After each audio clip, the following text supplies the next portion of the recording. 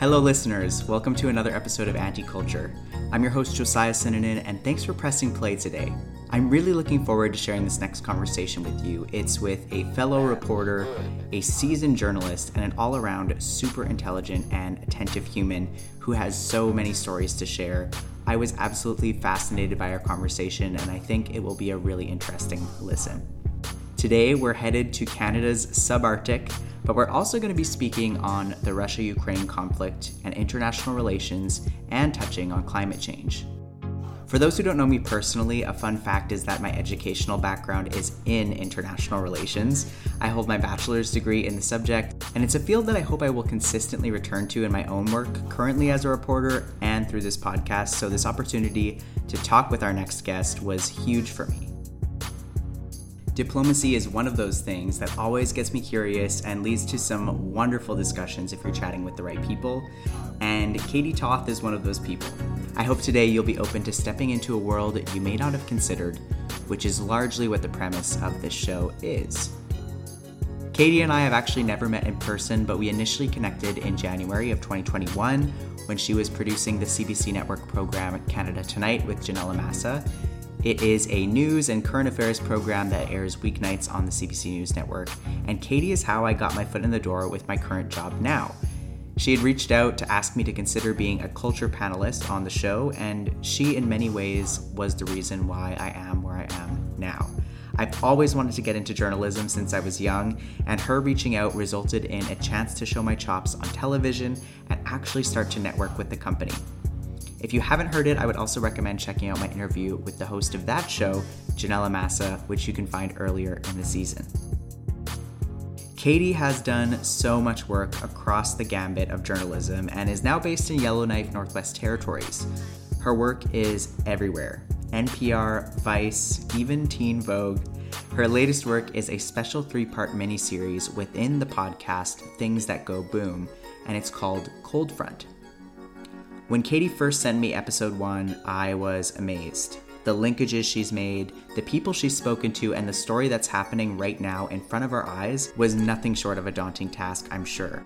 If you haven't given much thought to the people who live in the Arctic, here is an opportunity for just that, but also an eye-opening example of how the Arctic is a crux in global politics that is now in a more complex situation than ever. Katie's love of the Arctic is something she's passed on to me through our conversation, and I hope you will find the same as you take in our chat.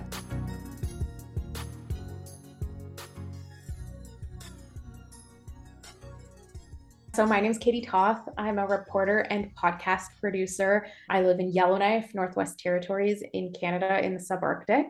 And recently I made a podcast called Cold Front. It's a 3-part mini series as part of a podcast called Things That Go Boom by Inkstick Media and PRX. And it's all about security and international relations in the North. And what made you decide to pursue that storyline of the Arctic and international relations? Was there like a trigger event, or how did you fall into that topic? Yeah, so I have been working on this U.S. national security podcast for over a year now, the Things That Go Boom. And I was having a lot of fun working on that. The team is amazing. It's a very feminist team, woman-led team.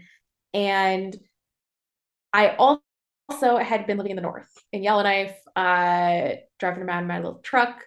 And I was just thinking to myself for a while, like, it would be so cool if I could find a way to combine these two pieces of my life. Driving around in Yellowknife, there's a JTFN, Joint Task Force North, like the main military installation is like right in the heart of the city. So you're often seeing people sort of like walk around in camo. In Yellowknife too, you also have a lot of geologists, people who are interested in science, who are sort of traveling around other parts of the North, talking about their finds. So weirdly, this town that sometimes feels very, very remote also can sometimes feel like very connected to the rest of the world and attached to the rest of the world in a way that I really love. And so I was thinking, how cool would it be to about these issues from this place where I live. Then Russia invaded Ukraine. And suddenly that was something that was really overturning the basically the balance of power and the world order that we had seen for years since the Cold War ended. And people started talking about it and feeling it in places like Yellowknife too. Our Premier of the Northwest Territories asked the Prime Minister of Canada, what are you going to do to be protecting the North and protecting the sovereignty of the North? Like, what's your plan here? There were a couple other sort of moments like that where clearly this war was having reverberations in the North. And so that idea that had kind of been percolating in my head of like, oh, cool, like, the Arctic as a security front might be an interesting podcast, suddenly became much, much more urgent. It's such a cool topic with this look into the Arctic that you're investigating, because we see it as a peaceful area. It's kind of co-owned by a few countries, co-owned in quotation marks, of course. And when Russia invaded Ukraine, I think we didn't even think about the Arctic because Ukraine is south of Russia and it's completely different. And so how did you initially make that connection? Like, what got you thinking about that? Yeah, so I have been living in Yellowknife since 2018. And so when I moved to Yellowknife, it was for a job with CBC North, the local CBC bureau.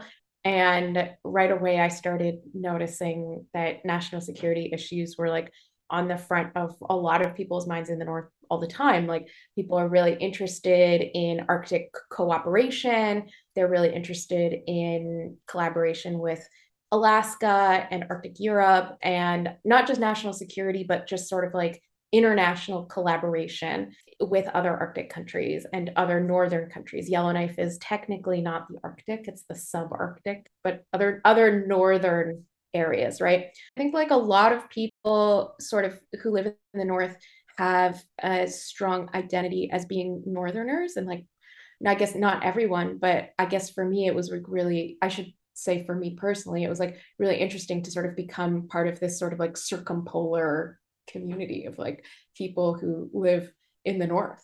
And so like living there for me, I got more and more interested in what things were like from the perspective of other northern countries and what it meant to be sort of like facing Europe and Russia through like this entirely different front, this Arctic front. So I guess I should really say that I got more curious about it, and I was like particularly interested in this.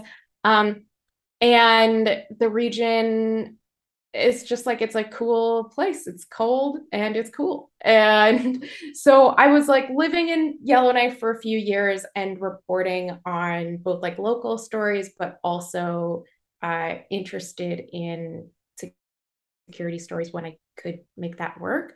And I mean, I guess when you're living in a place, you sort of like always see those connections in a way that you might not if you don't. So when Russia invaded Ukraine, very soon after that, the Premier of the Northwest Territories and the Premier of the Yukon, they, asked the Prime Minister of Canada, like, what are you doing to protect sovereignty and security in the North?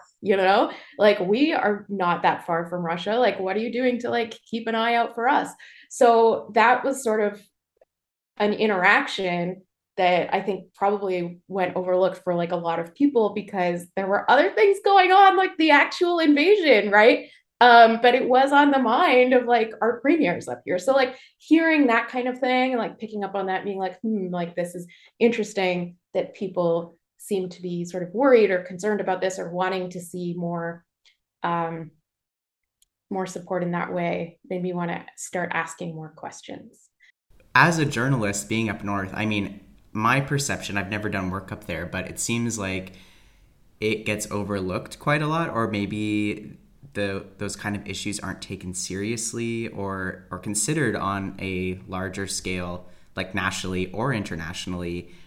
Why do you think that is? And is it the same in Arctic Europe and in Alaska as well? Do you think it's an overlooked region in general?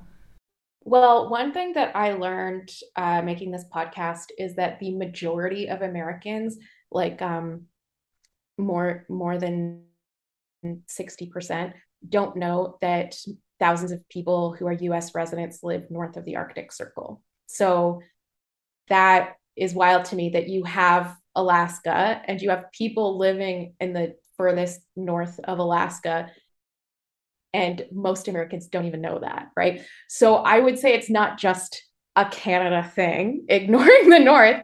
That's like why the US is called the reluctant Arctic state. I haven't heard that So actually. Okay. yeah. So they're an Arctic state, but doesn't not as invested in the Arctic.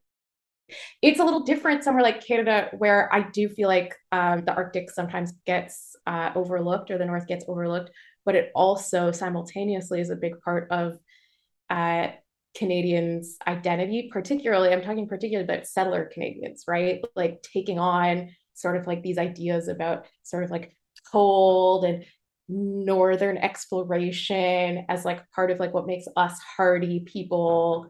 Um, when really there's like the vast majority of Canadians are like in Toronto or Calgary or like Montreal. Like they're not actually like going out and like exploring the furthest polar reaches, but we sort of take on that identity. It's like another form, I would say it's another form of colonialism, right? We like take on those ideas and like use them to like build a national identity. So US doesn't do that as much in the same way. But even though Canada does do that, we don't necessarily always invest in the North. I mean, living in Yellowknife, I know that our internet is terrible. And that is something that has been the case for a very long time. In much of Canada north of 60, the internet is sporadic at best, low latency. And something that was really interesting working on the podcast that I realized is we sort of like struggled to get some of those like infrastructure investments. Um, and then meanwhile, Huawei is working with like Ice Wireless, like or was at the time, to try to like bring hardware to certain northern communities so that people could get like better 4G internet. And then, of course, that got shut down. That got kiboshed by the Trudeau government for national security reasons, because there's concerns that Huawei equipment could be used for spying by the Chinese government. um, Huawei says that they're not affiliated with the Chinese government in that way, but there are some very legitimate concerns about that. But all this to say that if maybe we had good internet and phone service in the first place, then this other company wouldn't really be able to start trying to get contracts to build infrastructure here, right? So I think a big part of investment and being present and supporting the North is really just like basic infrastructure stuff.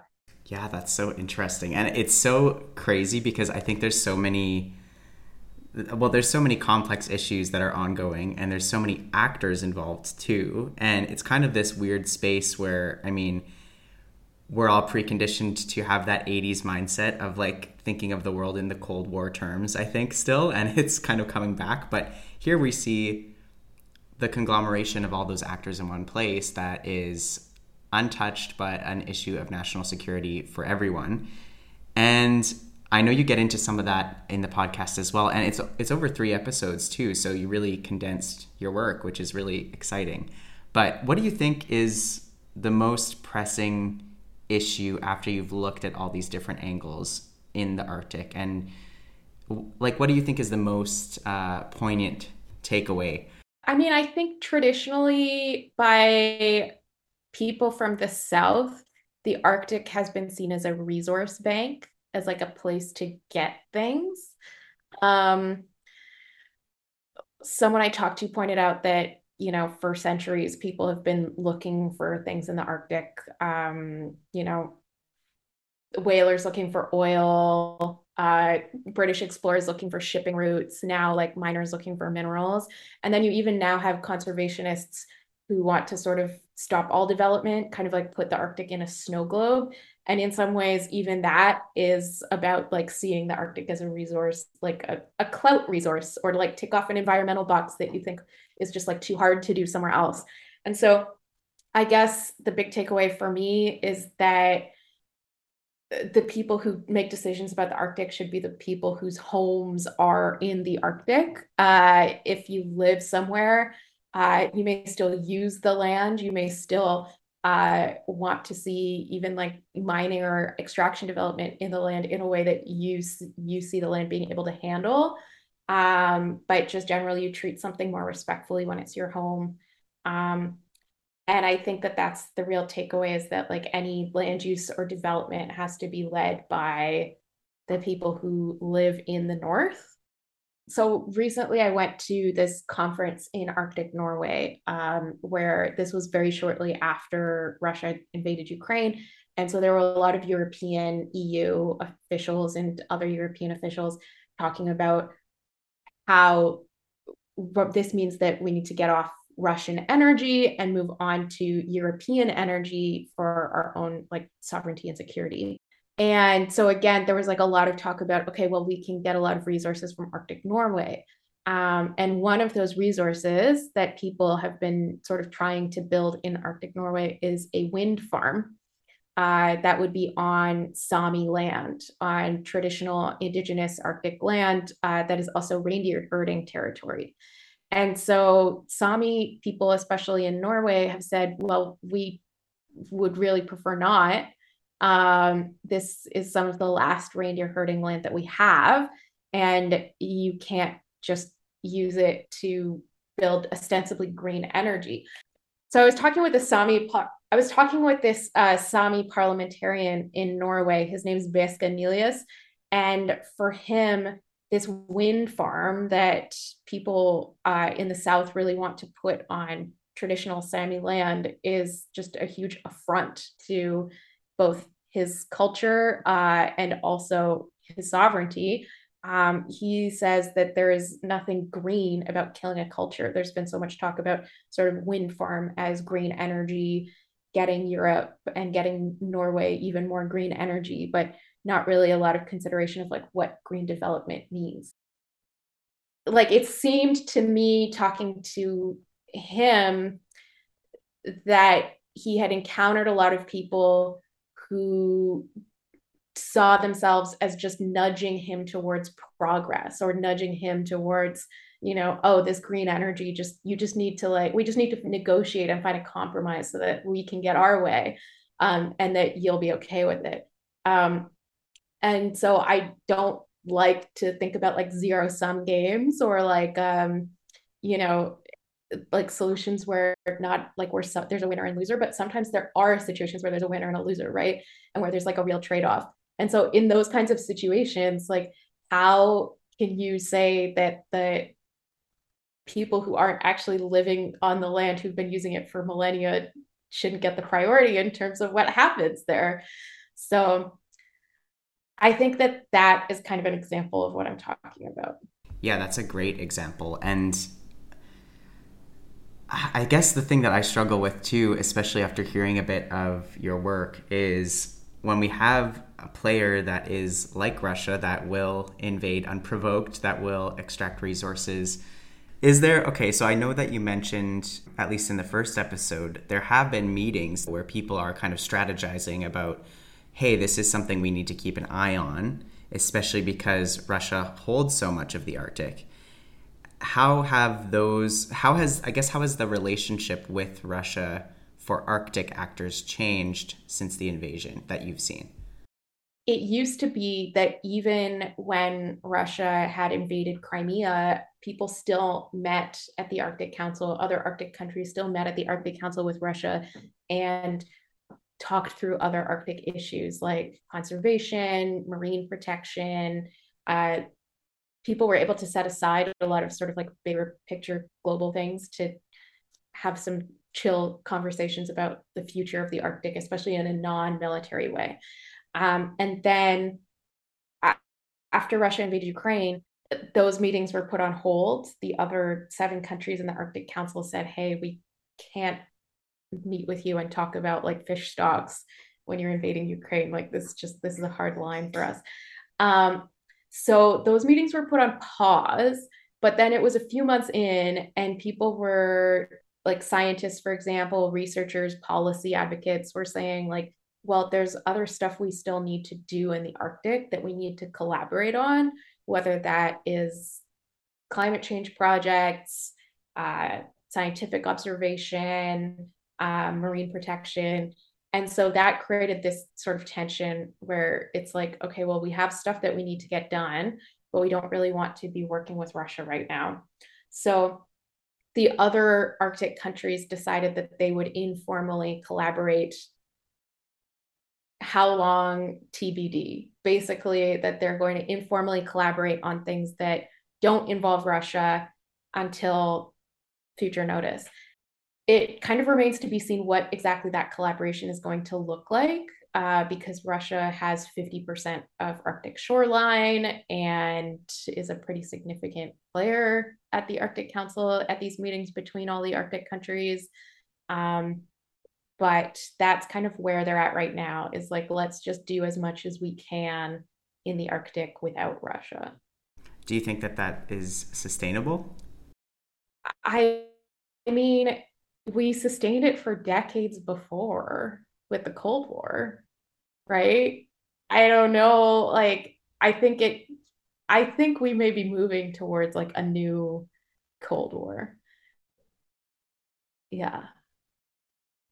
So, my first episode of this series about national security in the North and how the balance has been impacted by Russia's invasion of Ukraine, we actually look at how scientific collaboration has been impacted, because there are scientists on the Russian side and scientists on the Western side that for a long time would work together on stuff about oceans health or about atmospheric science or about different like animal observation. And now a lot of that has become a lot more difficult. European and Western scientists are often afraid to talk to their Russian counterparts because they don't want them to be seen as collaborating with unfriendly powers. And there's also the, risk that maybe some of the people that you worked with actually really are into this war. So that's been very difficult trying to find a new way forward for a lot of these scientific projects. But one thing that I wish I said as people are looking to find a new way forward for these scientific projects to like end climate change and to fight climate change is that we're not really fighting climate change now. Like there was a real concern, and I think there still is a real concern about what this war means for the study of climate in the Arctic. That concern is not nearly as important as the concern for like the Ukrainian lives that are being damaged by this, the civilians who are fleeing. But that is a real issue. But at the same time, as I sort of look back on the podcast, I also am kicking myself because we're not fighting climate change now. Like, what if we do know that climate change is even worse than it is? Well, like, do you think we'd actually do anything about it? Like, we're already not doing anything about it. So I don't know. That made me kind of like scared for our future. Like, how much do we need to know about climate change to actually take action? I don't know. I don't have an answer, but it made me sad.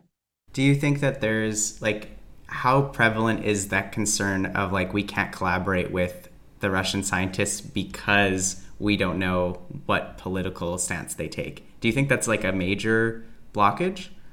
I think that would be absolutely not a major blockage. I think that would be a secondary blockage. I think the main blocks are actually more pressing security issues. So, for example, a Canadian who got on a ship that was traveling through Russian seas and then very quickly realized, like, oh, this war is happening and getting worse. And now I'm, on the ship of an unfriendly foreign power. Like, I think that those kinds of situations are the real risk and the major concern. The sort of second concern is also, oh, I don't want you know, my friends and scientists who are maybe trying to lie low, to be seen as like, you know, pro-Western in a way that could get them attention and get them in trouble. And then what I would say that like that third, like deep down would be the like, what if my friend is actually like on the wrong side of history? I don't think that's like the main most pressing concern.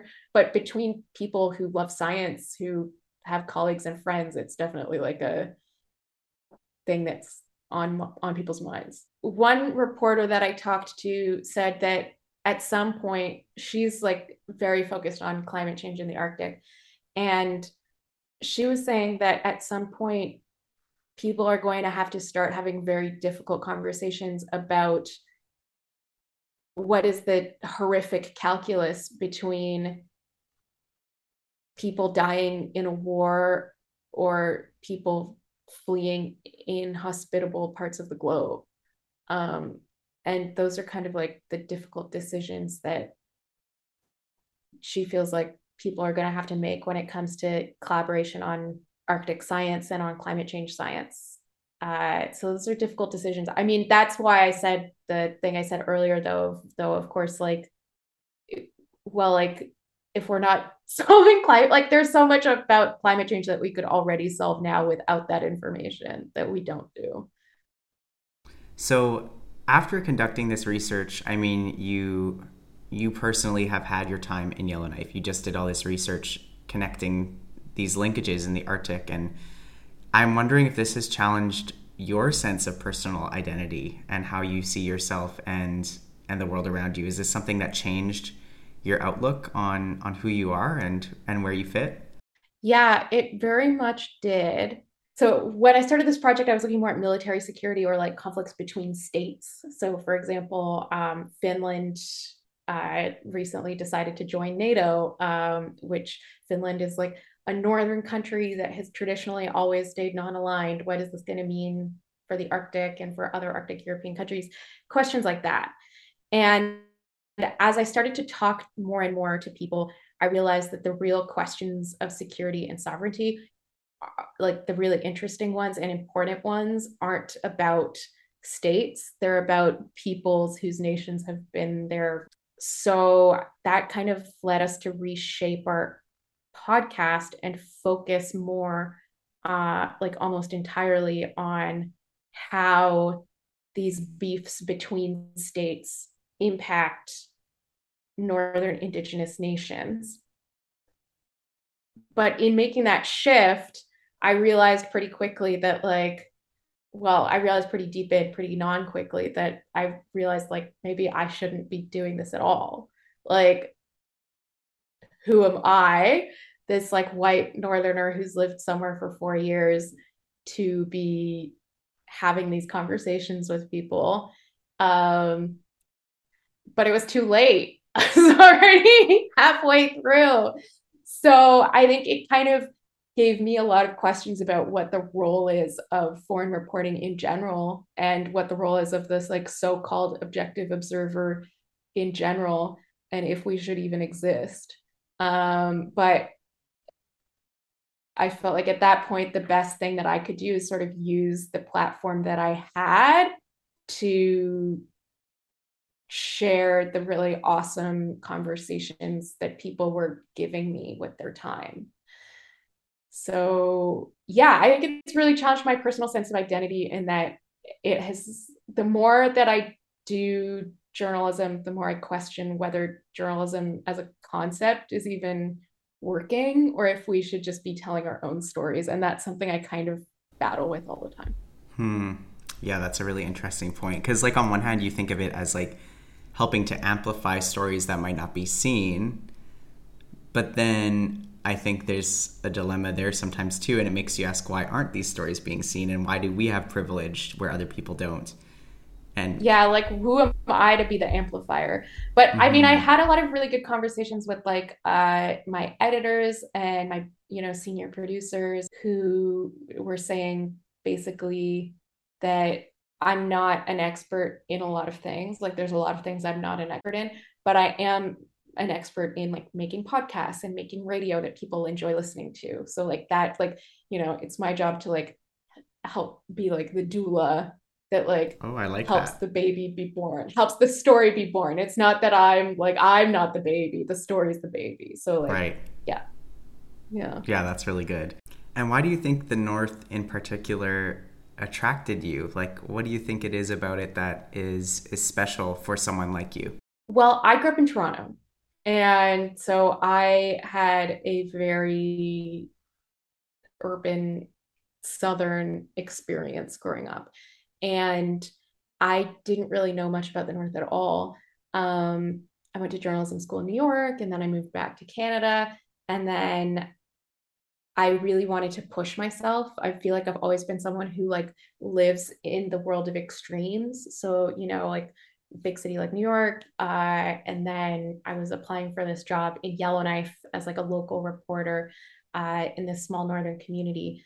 And I think what really attracted me to it was that it was just so completely different from like anything I'd ever experienced or known.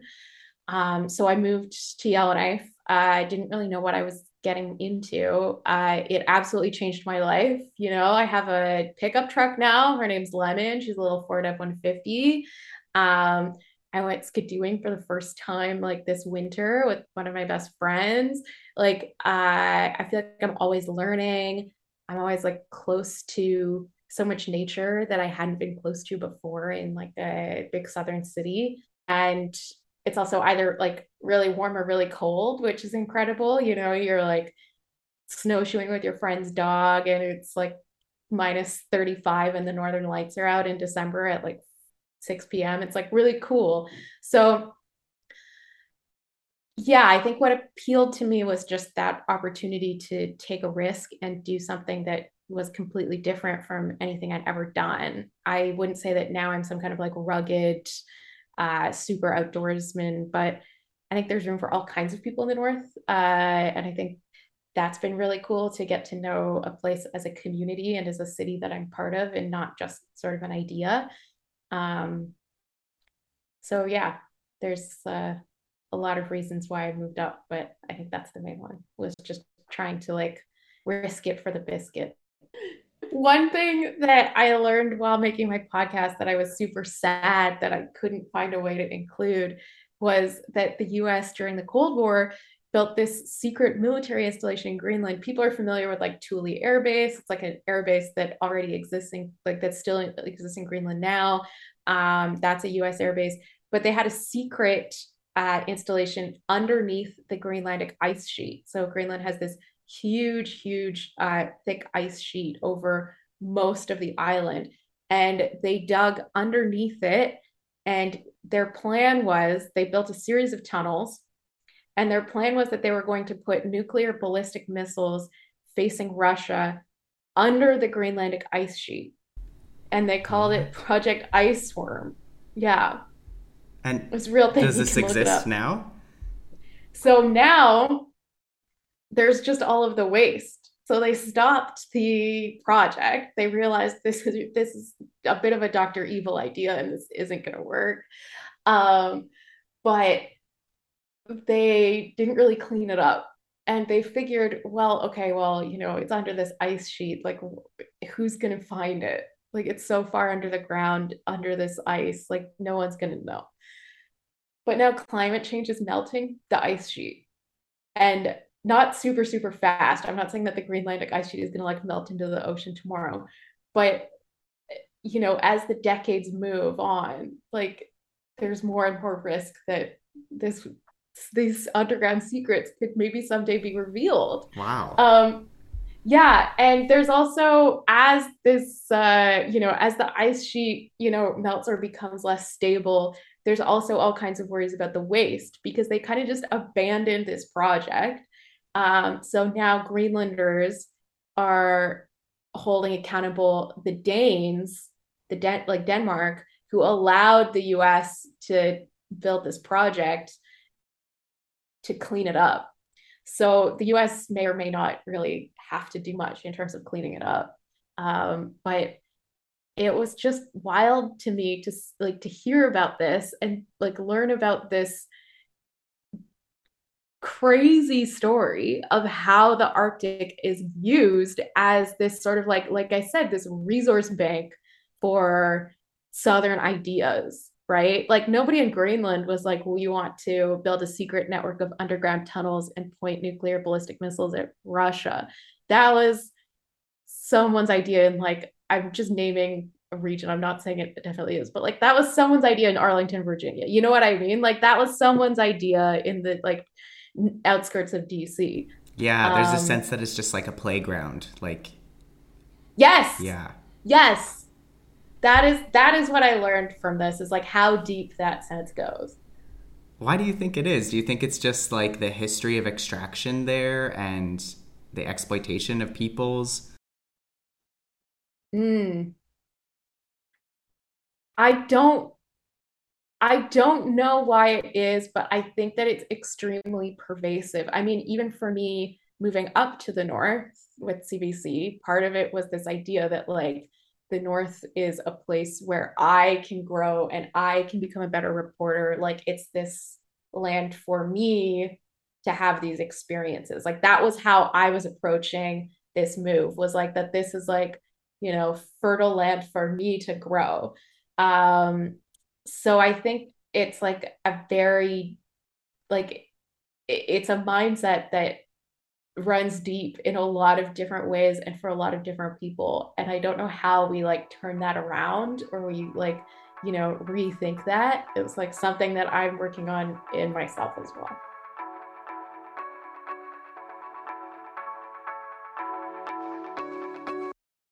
Thank you for tuning in to another episode of Anti-Culture This Week. My name is Josiah Sinanen. Special thanks to our guest this week, Katie Toth. You can find her mini-series Cold Front by subscribing to the Things That Go Boom podcast on PRX or wherever you listen to your podcasts. I'll have a link in the show notes as well. If you enjoyed the episode, check out our other chats and connect with me on social media. Our website is josiahpodcast.com, where you can find all of our previous episodes and links. I look forward to our next time together. Thank you for celebrating humanity with me and coming on the journey. And let me know your thoughts by sending me a tweet or Instagram message at Josiah Podcast. I'll see you next time.